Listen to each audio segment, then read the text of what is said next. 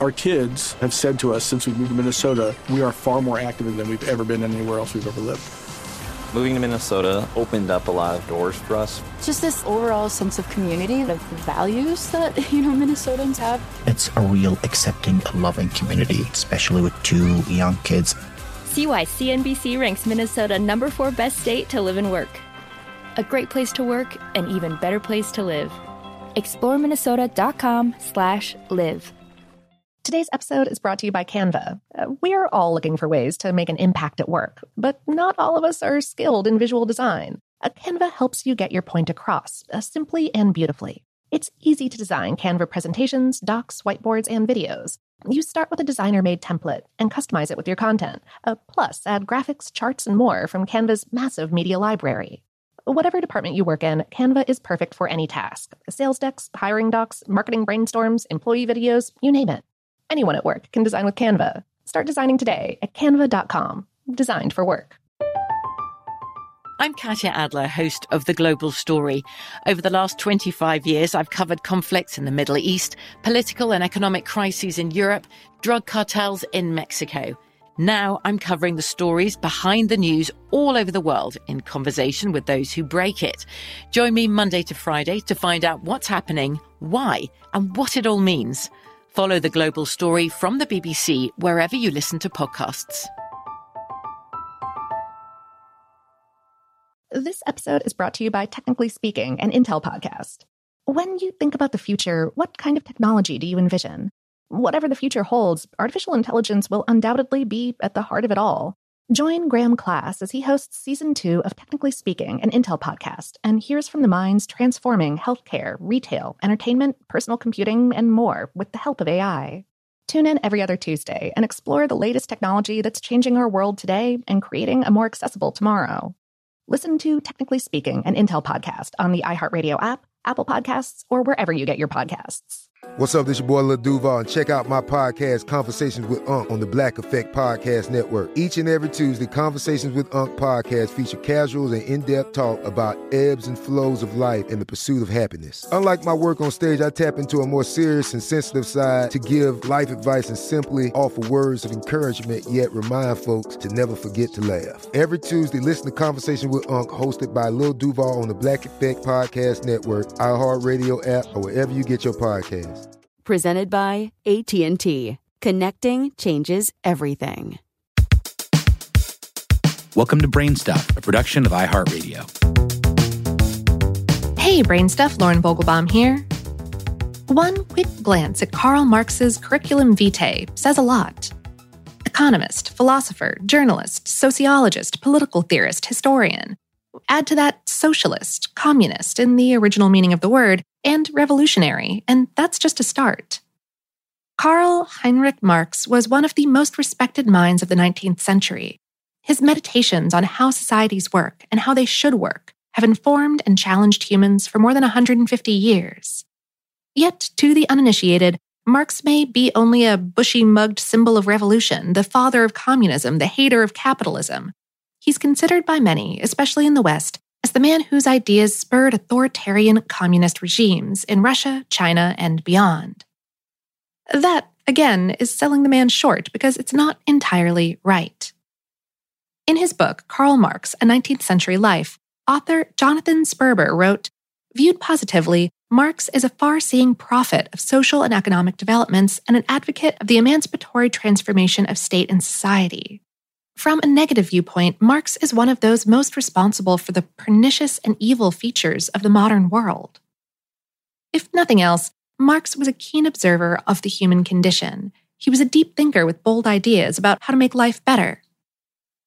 We spoke with Lawrence Dahlman, who teaches a course on Marx and philosophy at the University of Chicago and is the co-author of a chapter on Marx and Marxism in the Routledge Handbook of Philosophy and Relativism. Dahlman said, Marx himself was, first and foremost, a kind of scientist. He was a student of reality, but he himself struggled throughout the course of his career with how exactly to put his ideas to politics. It's important to note that despite his one-time lofty standing in what was then the Soviet Union, Marx was born in Trier, in the Kingdom of Prussia, in 1818. That's what's now known as the Rhineland area of Western Germany. After the failed German Revolution of 1848, Marx fled to London, where he eventually died in 1883. He's buried beneath a large tomb in London's Highgate Cemetery, inscribed with the words, "Workers of all lands unite." But Marx grew up privileged, the son of well-off and liberal parents in an ancient town that had been racked for decades before his birth by war and revolution. That upheaval, cultural, religious, and political, shaped his parents and was a big part of young Marx's upbringing. Later, Marx attended universities, studying law and philosophy, where he became engaged to and later married a Prussian baroness. It was while studying philosophy and law that Marx was introduced to the works of German philosopher Georg Wilhelm Friedrich Hegel, whose ideas he used to later form his take on communism. Marx began a career as a journalist in his early 20s, writing for radical newspapers in Cologne and Paris.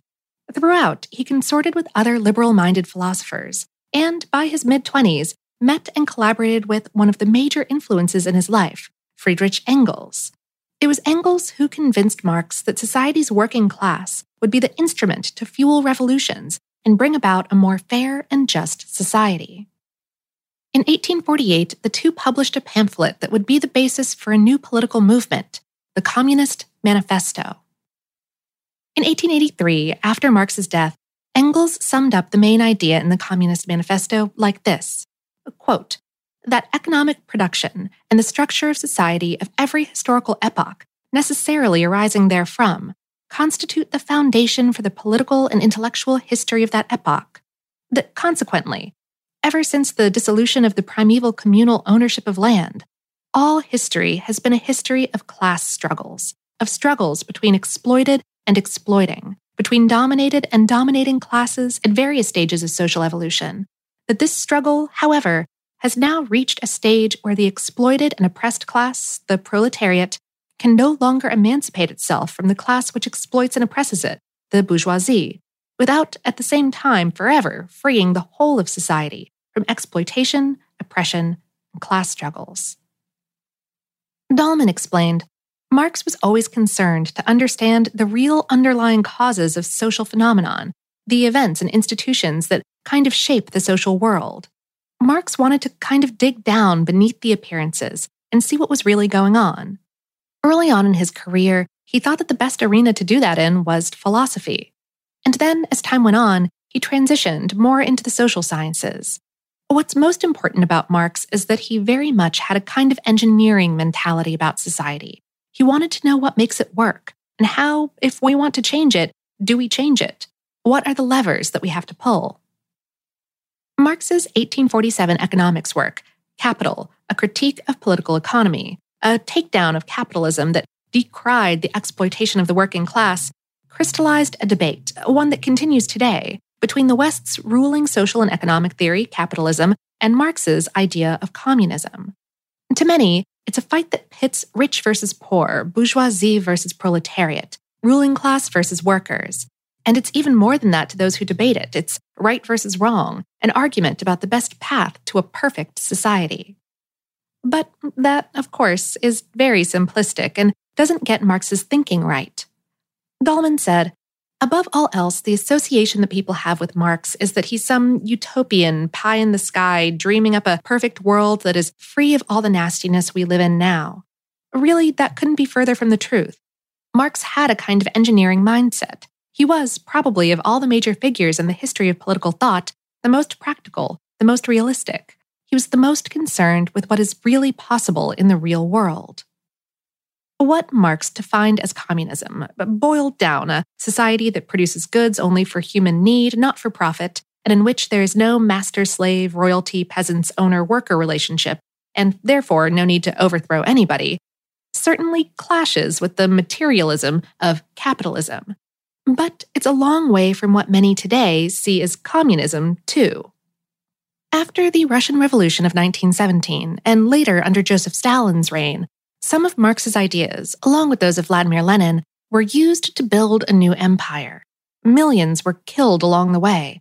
Similarly, millions died in China under the rule of Mao Zedong's Communist Party. Dahlman acknowledged it's hard to even talk about what Marx thought of communism without dragging in all the weight from Soviet Russia and Communist China. And obviously, a lot of people hold Marx responsible for that. Authoritarian rules like Stalin's and Mao's were not what Marx had in mind. It's important to note, too, that Marx did not hate capitalism. He actually saw some virtue in the system. He saw it as a necessary precursor to communism. And he envisioned some of the technological challenges, automation unseating workers, for example, that are true today. Dahlman explained, Marx was very impressed with the kind of progressive character of capitalism. By forcing people from all different walks of life into the same workplaces, capitalism kind of breaks down the old divides between communities. And so things like race and gender and religion divide people less, the more people are forced to see each other as equals in the workplace. Marx recognized and marveled at the economical and technological growth that capitalism begets, and saw it as an improvement from previous societies. Later in life, Dahlman says, Marx suggested that a growth in capitalism might be a way to move toward communism instead of all-out revolution.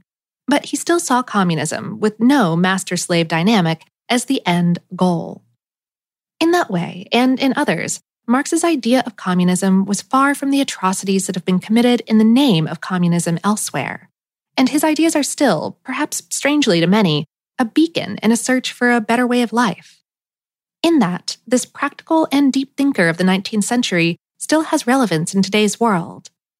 Dahlman said, Marx was so committed to giving a kind of rational criticism of everything, not just the enemy, but to himself and everything.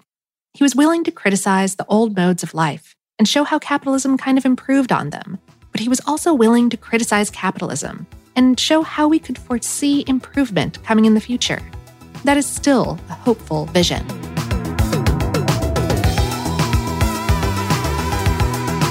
Today's episode was written by John Donovan and produced by Tyler Klang. For more on this and lots of other curious topics, visit howstuffworks.com.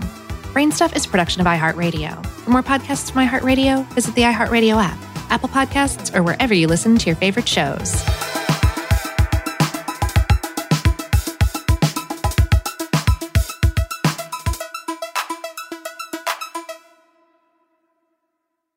Our kids have said to us since we moved to Minnesota, we are far more active than we've ever been anywhere else we've ever lived.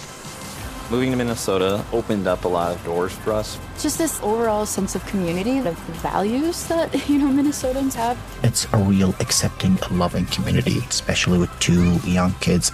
See why CNBC ranks Minnesota number 4 best state to live and work. A great place to work, an even better place to live. ExploreMinnesota.com/live. I'm Katya Adler, host of The Global Story. Over the last 25 years, I've covered conflicts in the Middle East, political and economic crises in Europe, drug cartels in Mexico. Now I'm covering the stories behind the news all over the world in conversation with those who break it. Join me Monday to Friday to find out what's happening, why, and what it all means. Follow The Global Story from the BBC wherever you listen to podcasts.